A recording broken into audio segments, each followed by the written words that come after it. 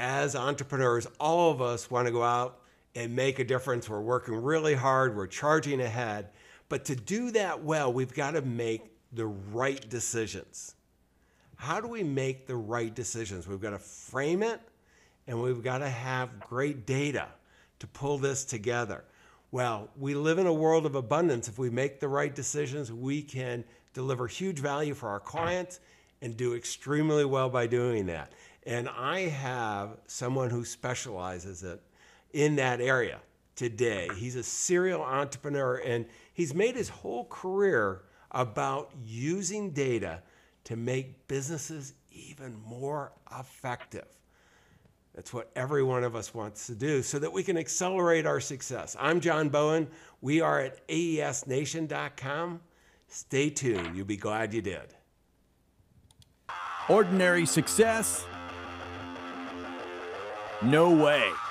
You want amazing, remarkable, exceptional breakthroughs. Dig deep, think bold, drive hard, watch yourself soar beyond your dreams. AESNation.com. Good, and I am so excited to have you. You and I met at Abundance 360. I was kind of blown away with some of the comments and thoughts that you had during the meeting. We kind of got talking about different things and ran into each other at the airport. I go, I got to share your insights with our audience. So first of all, thank you for taking the time today. John, it's my pleasure. Thank you for having me. You know, it was amazing to see the evidence of abundance that Peter was showing before every session. And it's kind of makes things that are otherwise unbelievable, believable, because you see the evidence in the form of data. And I'm looking forward to speaking with your audience about data and the role it can play in helping to make better for businesses. So thank you for having me. No, it is great. And let's go in. You know, I mean, I don't know, you know, as a child, how you woke up and you wanted to, I don't think, you know, you said, geez, I'm going to be a serial entrepreneur, and I'm going to use my understanding of data to build great businesses. You know, how did you get to where you are today? I mean, because you are truly a successful serial entrepreneur. Yeah, so my dad was the first educated person in his family. So education was very important to him, and therefore it was important to me.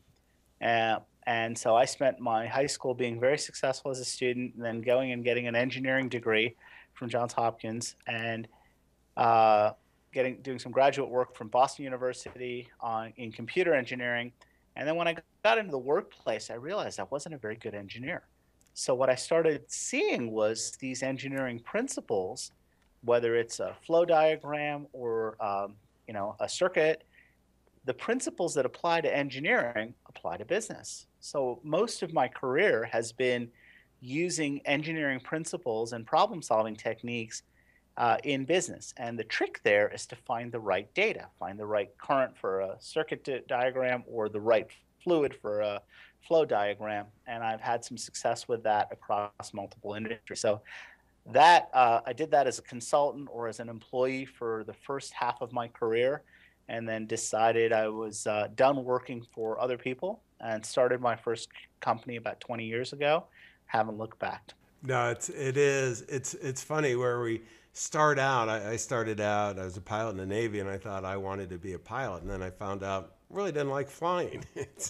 so you know, but I had some skills that were learned during that way that really, using the math and engineering background and finance to get into financial services and make a difference. And you know, this is a journey we're all on, and as serial entrepreneurs, we're doing. And I want to go to some of the lessons you shared. I'm going to go a little out of order than what we talked about in the just because I think this will fit better. Is you talk about systems, and so many of the entrepreneurs, and usually the number one thing we all focus on is the client experience.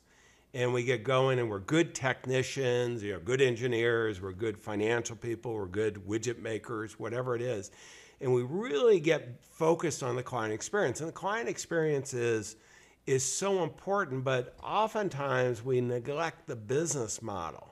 I mean, Yeah. and this is not limited to somebody in a startup. I see it over and over again that people have successful businesses, but they limit their ability to deliver and magnify that value because of the business model. Share with us some of the experiences that you've had here. Yeah, so playing on the earlier examples I said, oftentimes I encourage entrepreneurs to spend as much time on the business model as they do on the product, service offering, and the client experience. So using my analogy, it's one thing to build a pipeline. You better make sure there's fluid going through the pipe at the end of the day. Or if you're going to make the best circuit on the planet and there's no current going through it, you're going to be in trouble. So in many ways, they focus on the design of the circuit or the pipeline as if the current and the oil are abundant. And in some cases, they aren't. It's as important to know what you're bringing over. So the currency of business, which is the business model, is as important as the solution or service or the innovation that you're offering. And I think many times entrepreneurs miss that, and especially engineers. What happens is if they start to struggle with sales, they say, "Oh, I need a better product." And oftentimes, it's a better understanding of their business model or their customer to see the value chain correctly. So I encourage entrepreneurs and executive teams to spend as much time, no more, no less, but as much time on the business model as they do on the product or offer strategy. Yeah, I think many of us think of it as the better mousetrap. If we have a better mousetrap, that's going to be enough, and people are going to flock to us. And with all the noise in the marketplace, no matter where you are as an entrepreneur, what you're bringing out to the market, there is more noise than ever before, and there are more choices. So you not only do you have to differentiate yourself, but you have to be distinctive in your message to get out there. And then what I see it all the time where entrepreneurs, they've got a great solution. I mean, they really do have something, but they haven't spent the time to create the systemic way of attracting the right customers or right clients to them. Yeah. So another example of that is in how you market things, right? So the same product or offer will resonate differently to different audiences. So this is where behavioral marketing, which I've been a student of for most of my career, comes into play. If you're making an offer to a CFO about your product, you better focus on how it's going to save them money. And if you're making the same offer to a head of operations, you better focus on what the efficiency gain from an operational perspective is. And if you're speaking with their IT group, you better talk about either how great the technology or how it's risk, that there aren't a lot of risks with it. So understanding the audience and their perception of the information will nuance the message that you lead with. And also how you structure the offer can change based on who the primary signatory is. So if you're selling to a CFO, it's a very different sales process than if you're selling to the head of marketing. And understanding those behaviors becomes as important as the differentiators in the product or the offering itself. Yeah, it's what I find over and over again is it's getting the understanding exactly what you're saying is get that understanding of who your market is, who's the niche that you're serving, and also get clarity. We get caught up in all the processes. We put together our own solution. You're not selling that solution. You're selling the results, the end result. And that's going to be different, as you've mentioned, whether it's the technology, the CFO, the CEO, everybody's going to want something different. And this is so important. Let me take a step in the next one that we were talking about earlier, and it's raising capital. We were at a capital raising meeting where we're at Abundance 360, and we started talking, and some of your comments kind of got me interested in reaching out to you to explore potentially getting together today and share your thoughts with AESNation.com, because as entrepreneurs, raising capital is something that's kind of interesting. We see it as when we're getting started, it's something that we want to do because we need the capital to get going. But for this interview, I mean, our podcast, we're at the $5 million. We're looking usually at successful entrepreneurs who already got a good business. So, it's not startup capital, but what they're looking at maybe taking some of the chips off the table or getting some money so that they can accelerate their growth. And you've got some experience raising capital and kind of the good and the bad. Maybe share with our fellow entrepreneurs from your perspective. So I'll start with the story, right? So my first company, we were profitable, about $300,000 a month in revenue, over $200,000 in profit, when we became interesting in terms of raising capital. And we ended up raising some money just to cushion potential downstream, because there was a cash flow differential in between when we got paid and when we had to pay out certain things. And so we wanted a little bit of a cushion. Raised $600,000 for a minority stake. We focused on valuation. What we missed were some of the covenants that came with that valuation. And while that $600,000 never left the bank, because we were profitable already, they had more control of our board in terms of veto rights and how we could exit the business than the three founders put together that owned a majority of the company. So that was an interesting lesson. And so at first that was, coming from the entrepreneurial side, that presented some problems. Now, having gone into it as an investor, I see the wisdom of the way that money structured that deal.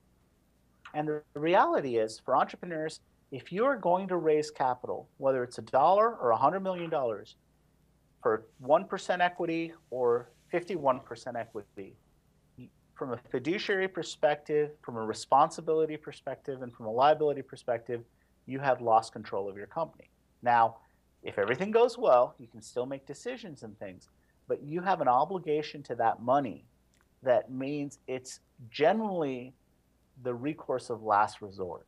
So if you are making money and profitable and you don't have a very clear use of this capital and how it's going to affect your valuation, I would say, be very careful about seeing only the money in your account as the consequence, because capital that's put to work in that way has rights, and it comes at a price, and it is usually, especially venture capital, is the most expensive money out there. Yes, it validates you. Yes, it creates access to a network of people, but really look into the details of the other side of that equation, because it's not just about the money you get.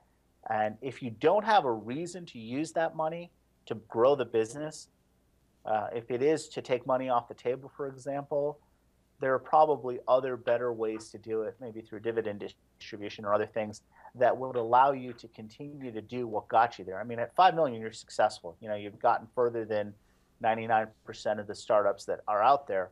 So really, you're attractive in that position. So be careful how you raise the money and what the use of that money is for. No, I'm going to go ditto that too.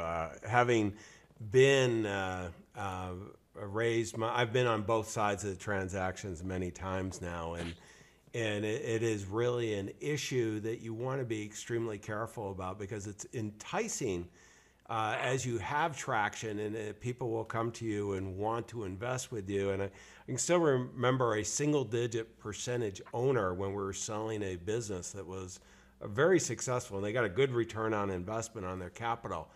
And they had something, there was part of the agreement that we didn't understand, that they could have held the deal up. Matter of fact, they did.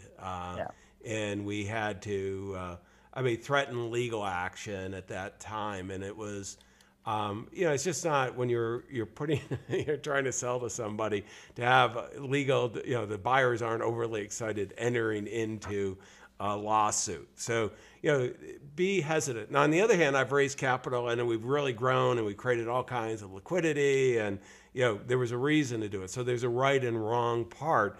But I do like that whole fiduciary thought that you mentioned. Yeah, and this is the thing. It's not one-sided. It's not the entrepreneurs get taken advantage of the capital. As a fiduciary, you have to protect the money. So when I've gone and invested in other people's companies, I ask for covenants that I would never accept as an entrepreneur. It doesn't make me a hypocrite. It makes me accountable to the money, right? If I'm going to ask somebody to put their money behind a venture that I'm backing, I have to have the ability to control the outcome for the protection of the money. I need to have a seat at the table. So this isn't a right or wrong issue. It's just recognize that it's as much of a partnership as a co-founder or as a spouse. And the most important thing is you really want to find a partner that is philosophically aligned with your goals and not just look at the terms of the money. And generally, if I'm aligned with a person, I will not be the best deal they have. But in the long run, I will be the best deal because my understanding of their goals is going to help them reach them, as opposed to putting myself in an adversarial situation with them. And same on the investment side. I don't want to invest in an entrepreneur or startup that isn't aligned with the principles of data-driven decisions, eating what you hunt, getting to revenue quickly, putting as much energy into the business model as you do into the business.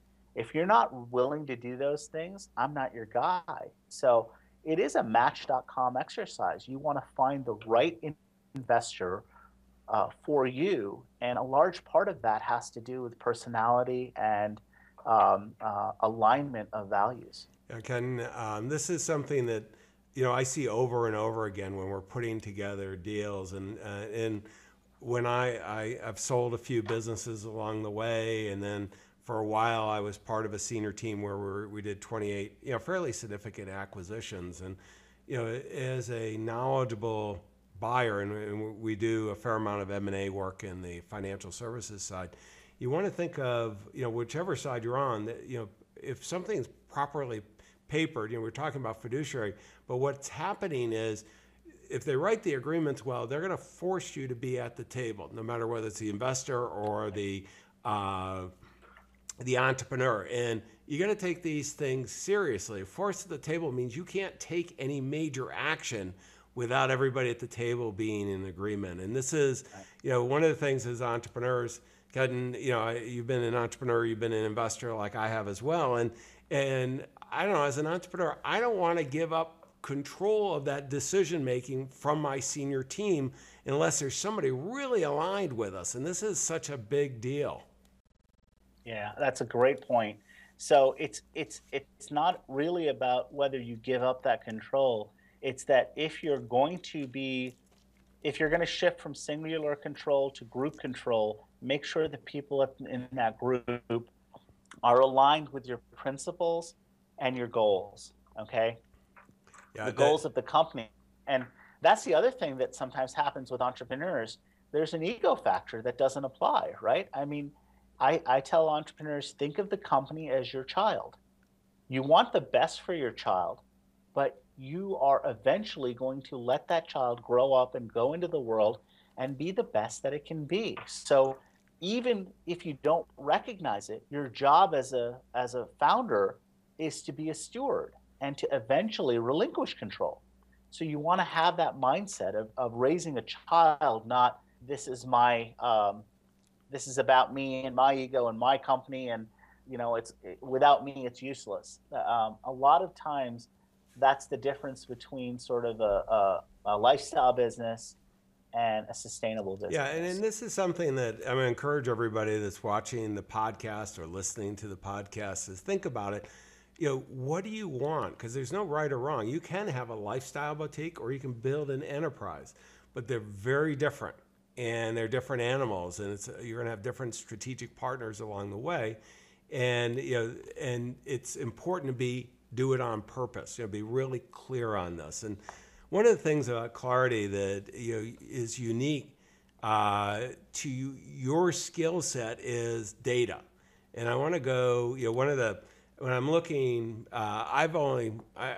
for financial markets, I was really data intense. There were times that I could push a button and move $1 billion, and just the data I loved. But I wasn't that data sensitive in business. And over the last really several years, I've become extremely, the ability to measure everything, technology has just improved so much with bandwidth, with the cloud services, with the just the processing power. It's amazing what you can do.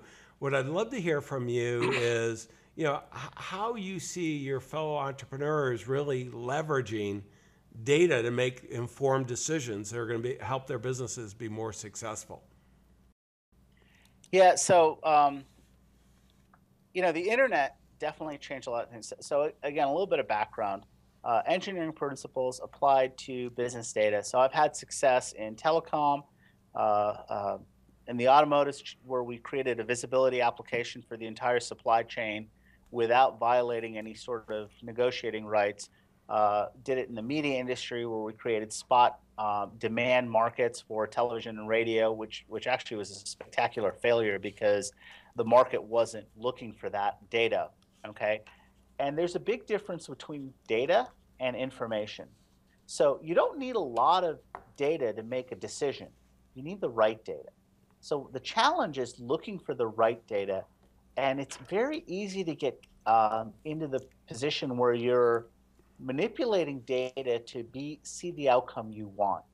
So the key to avoiding that is what I call telemetry data. An example of telemetry data is your heartbeat, right? Your heart is beating, and it lets you know you're alive. But to a doctor or an EKG, it can tell you whether you've had a heart attack, whether you're under stress, what your rate is, whether you're about to have a stroke, if you've had a stroke, all of these things just from measuring that electronic signal, right? And so it's the knowledge of the pattern that makes that data useful and actionable. As businesses, there are not a lot of patterns that we can look at. So most of my career has been really focused on what's the pattern. So let's start with customers, because all of your listeners have customers. Mm-hmm. And it's looking at those customers and saying, okay, from a behavioral perspective, how are they grouped? And according to the Eisenberg Brothers Future Now, there's sort of 4 categories of buyers. There's, methodical, humanistic, competitive, and spontaneous. And the methodicals and the humanistics need a lot of information before they make a decision, and the competitives and the spontaneous need very little. They make very quick decisions. The methodicals and the competitives use logic, and the humanistics and the spontaneous use emotion. If you know just that, and you know that your easiest value for your offering is logic-based and takes a while to explain, your primary buyer is going to be a methodical. And what 9 times out of 10 I'll see is that your marketing is oriented towards competitive or humanistic, not your primary thing. So this is one application where you can take the existing data you have, analyze it, and there are plenty of people that can help you do that, and look at it from an alignment of customer value to your product benefits. Yeah. And in that alone, I've usually been able to double people's conversion rate, okay? Very different conversation when we're thinking about satisfaction, And so how you can manipulate these things, or at least understand them, so you can find your best customers. That's the other thing that often happens, is these businesses' best customers are the ones they ignore. The ones that pay every month, that pay a premium, that never fight with them on price, never want freebies. Those customers, because there's no feedback loop for them, are the ones that get ignored. So that's one example of how data can help with the business model and the sales process. With technology, data is available in all of these industries. So, my current company, Naya, focuses on energy. The reason is the Internet of Things has made, a beachhead of new data being made available in that arena. So as you look for new opportunities, the mobile phone industry created a whole world of data. Twitter created a whole access to what's trending, so that it's a much better read of what's getting mind share than the newspaper used to be. And so all of these things become important. They also can be overwhelming. So it's not just about data, it's patterns in data that make it easy for you to make decisions.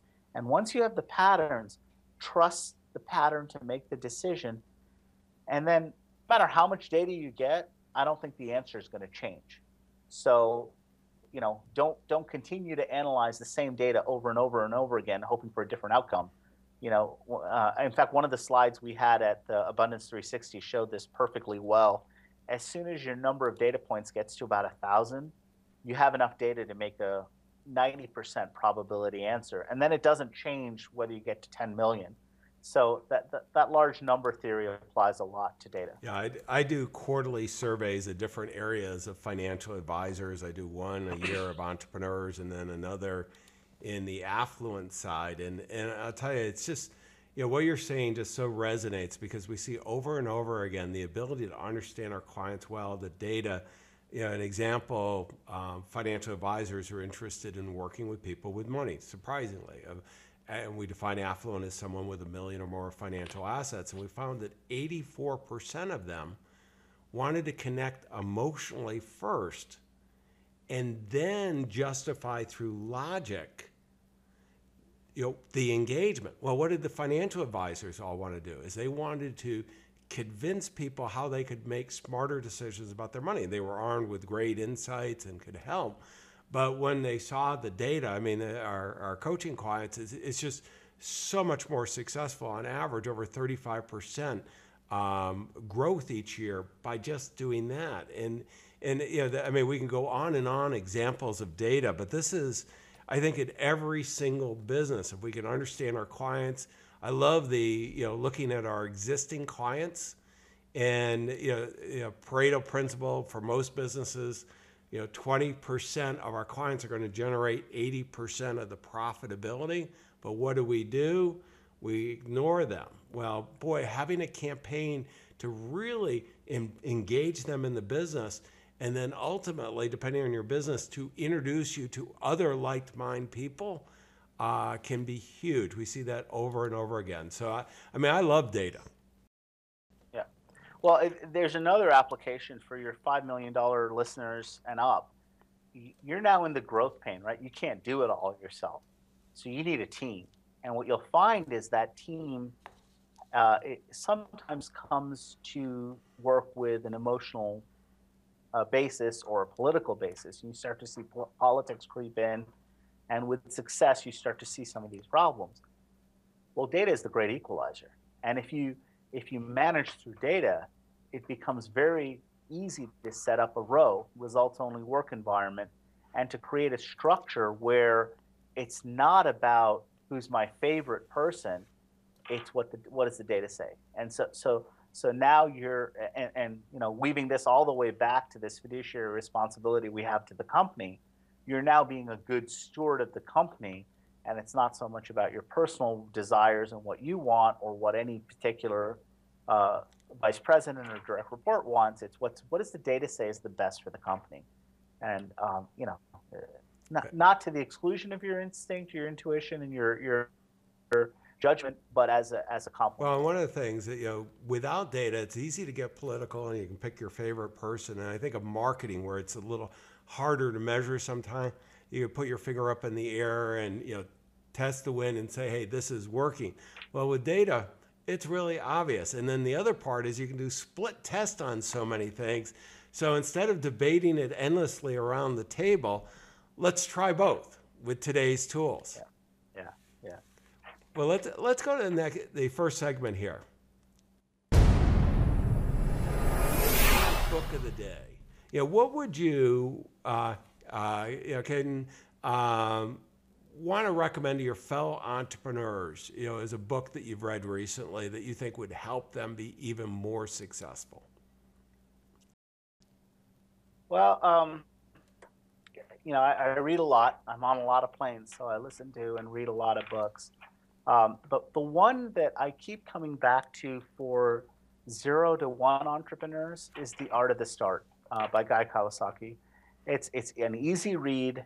It isn't complicated in terms of the analytics, but there's some great truths there. And when you're sort of at a stage and plateauing, the one I like is really Waiting for Your Cat to Bark, which is about a better understanding of how to connect with your customers, understand the persuasion architecture, and implement it in the digital realm we all live in. So the first book is, how to make quick decisions, because I think one of the keys for entrepreneurs, we're always getting ideas, and one of the most important things to success is the ideas not to follow up on.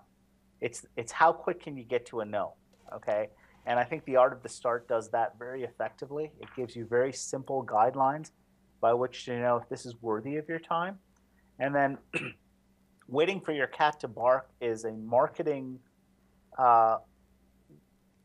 lens on what is considered, in my opinion, the best way to do anything in terms of digital marketing, which is the persuasion architecture from the Eisenberg brothers and Future Now.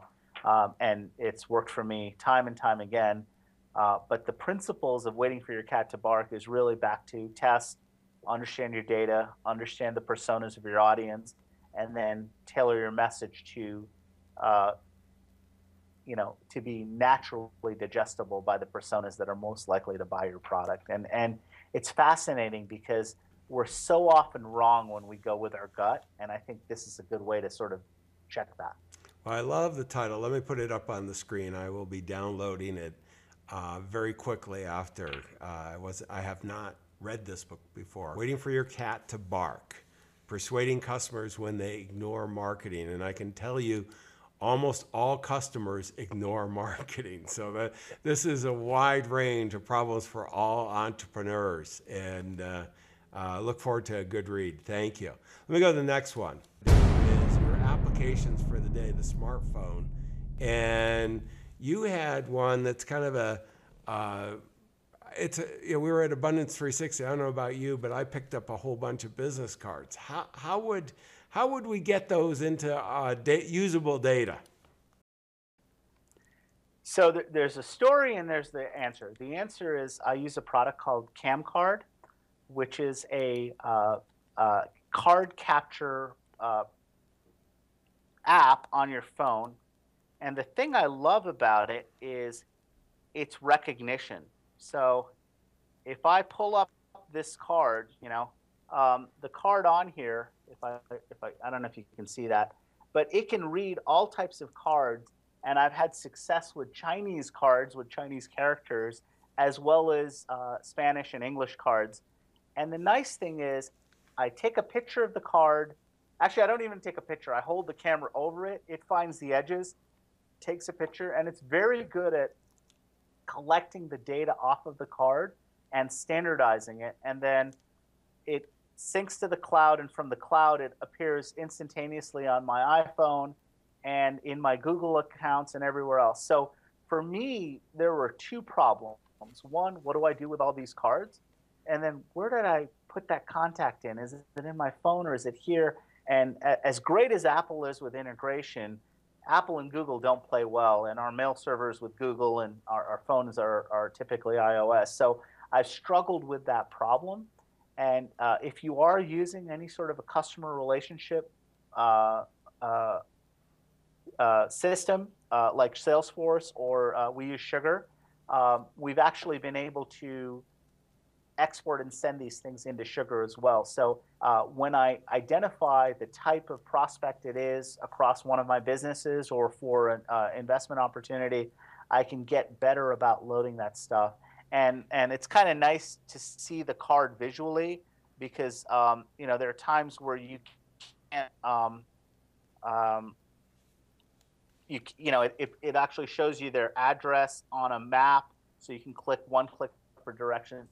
So personally, this has worked well for me. And now the story, which is I've been struggling with sort of contact management ever since I let go of Outlook back in about 2007. And that had to do with multiple emails, multiple businesses, trying to segregate that information. And I had an assistant who was from Brazil, didn't speak a lot of English, but was as connected to her phone as anyone I've ever met. And I gave her the task of finding me the right app for this. And she must have downloaded and tried 40 of them. And this is in the course of a week, less than a week. She's doing all her other stuff.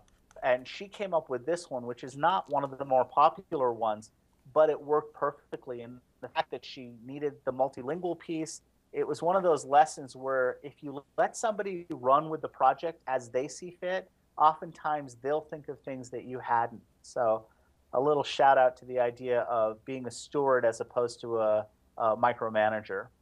I didn't give her any real parameters, and she far exceeded my expectations. So thank you, Patty, for that. That's great. Let's go to resources. And you are, one of the things that you're doing right now in one of your businesses is on energy. And when we think of costs, energy costs are oftentimes substantial for some of our businesses. It's significant for everyone. But, what are you doing there? And then I'm going to put up your website, energy as well. And tell us a little bit about that. So remember, my background's in data. So why am I in energy? It's because energy has become data aware. With the Internet of Things, IoT, devices have an ID and they can do certain things to connect with the cloud. So what it creates is an opportunity. And I found this hardware company, Akita, that we've partnered with that measures very precisely how devices use electricity. And they do large power devices as well as small power devices. But this is not the home automation level. It's real power consumers. So imagine sticking something on your air conditioner that can sample how it's using electricity, at the frequency of which alternating current is going. So 500 times a second, you're getting data, and you're seeing how alternating current is used by an air conditioner. And when you see changes in that pattern, something changed, right? And with our pattern recognition system of Naya, what we've been able to do is start to identify patterns that tell us, oh, this air conditioner is sick. This air conditioner has a bad $3 capacitor, and it's using $100 in extra electricity a month. And when you explode that out times thousands of devices, you can make a real difference. So that's one side of the problem, which is monitoring the health of energy-consuming devices using the equivalent of the heartbeat of electricity. And then the other side is, how many people here get an electricity bill and actually know how they're being charged for electricity? I'd be surprised if any of your listeners do anything but just pay it, because we think, okay, we got to pay for it and there's no choices, so we just pay it as a blind item. Well, the reality is, if you understand how you're charged for electricity, and I can help you with that, and you understand how your devices are using power, you can optimize that system to the tune of anywhere between 10 and 40% in actual reduction in energy costs. Some of it's in usage. Most of it is in knowing when to turn things on where energy is cheaper. And then you also get benefits in terms of maintenance costs. So if instead of having to go and check an air conditioner every day to listen for the bearings to be out of whack to know that it's in trouble, if I had, Naya monitoring the system, I would get an alert every time there was a change in the pattern. And some of those alerts would be meaningful and others would not. So we offer that as a service, and the more data points we collect, the more we get smart about the patterns, and we surface only the problems to the appropriate people. So maintenance requests would go to maintenance, opportunity for a different rate plan would go to the finance department, and through that process, we're able to realize significant savings on electricity costs. This is great. I mean, it's a super application of what you were talking about on data, and the power of technology, the world of abundance that we live in today. It's really allowing us to do things so amazing, and you're making it happen. Let me go to the last segment and put it all together. Takeaways. I'm going to walk away with three major ones. The very first one is our focus. It is so important. You got to do two things really well in business. Number one is you've got to have a great client experience. But we talked about at length, that the need to really think through a business model that we can scale up and systematize it. And and particularly if we're having success, but we want to go to that next level or skip a few levels, this is so important to make time to work on the business. Okay, and you suggested that we do kind of equal weighting on both. I agree. Second thing is raising capital. This is a serious issue. Most entrepreneurs spend all the time on valuation, and we forget the consequences of having capital and that need to be a fiduciary. We don't want to go in lightly, but when we do need capital to really accelerate our success, we've got to have the right strategic or certainly financial investors that are aligned with us. And then lastly, we heard a whole bunch of discussion on data. Data, there's no shortage of data everywhere. We want to take that data, make it into knowledge, get real understanding of the KPIs so that we can go ahead and make the right decisions. As entrepreneurs, we've got to take this information and go out, execute. Great insights. I really appreciate, and I'm going to encourage all our fellow entrepreneurs, go to the website. You can see right above me, aesnation.com. Go there. We're going to have the transcript. We're going to have the show notes, all the links of everything we talked about, and go out, share this information with your fellow entrepreneurs, but also execute. Your clients and your future clients are counting on you. We wish you the best of success. Exceptional, remarkable breakthroughs. AESNation.com.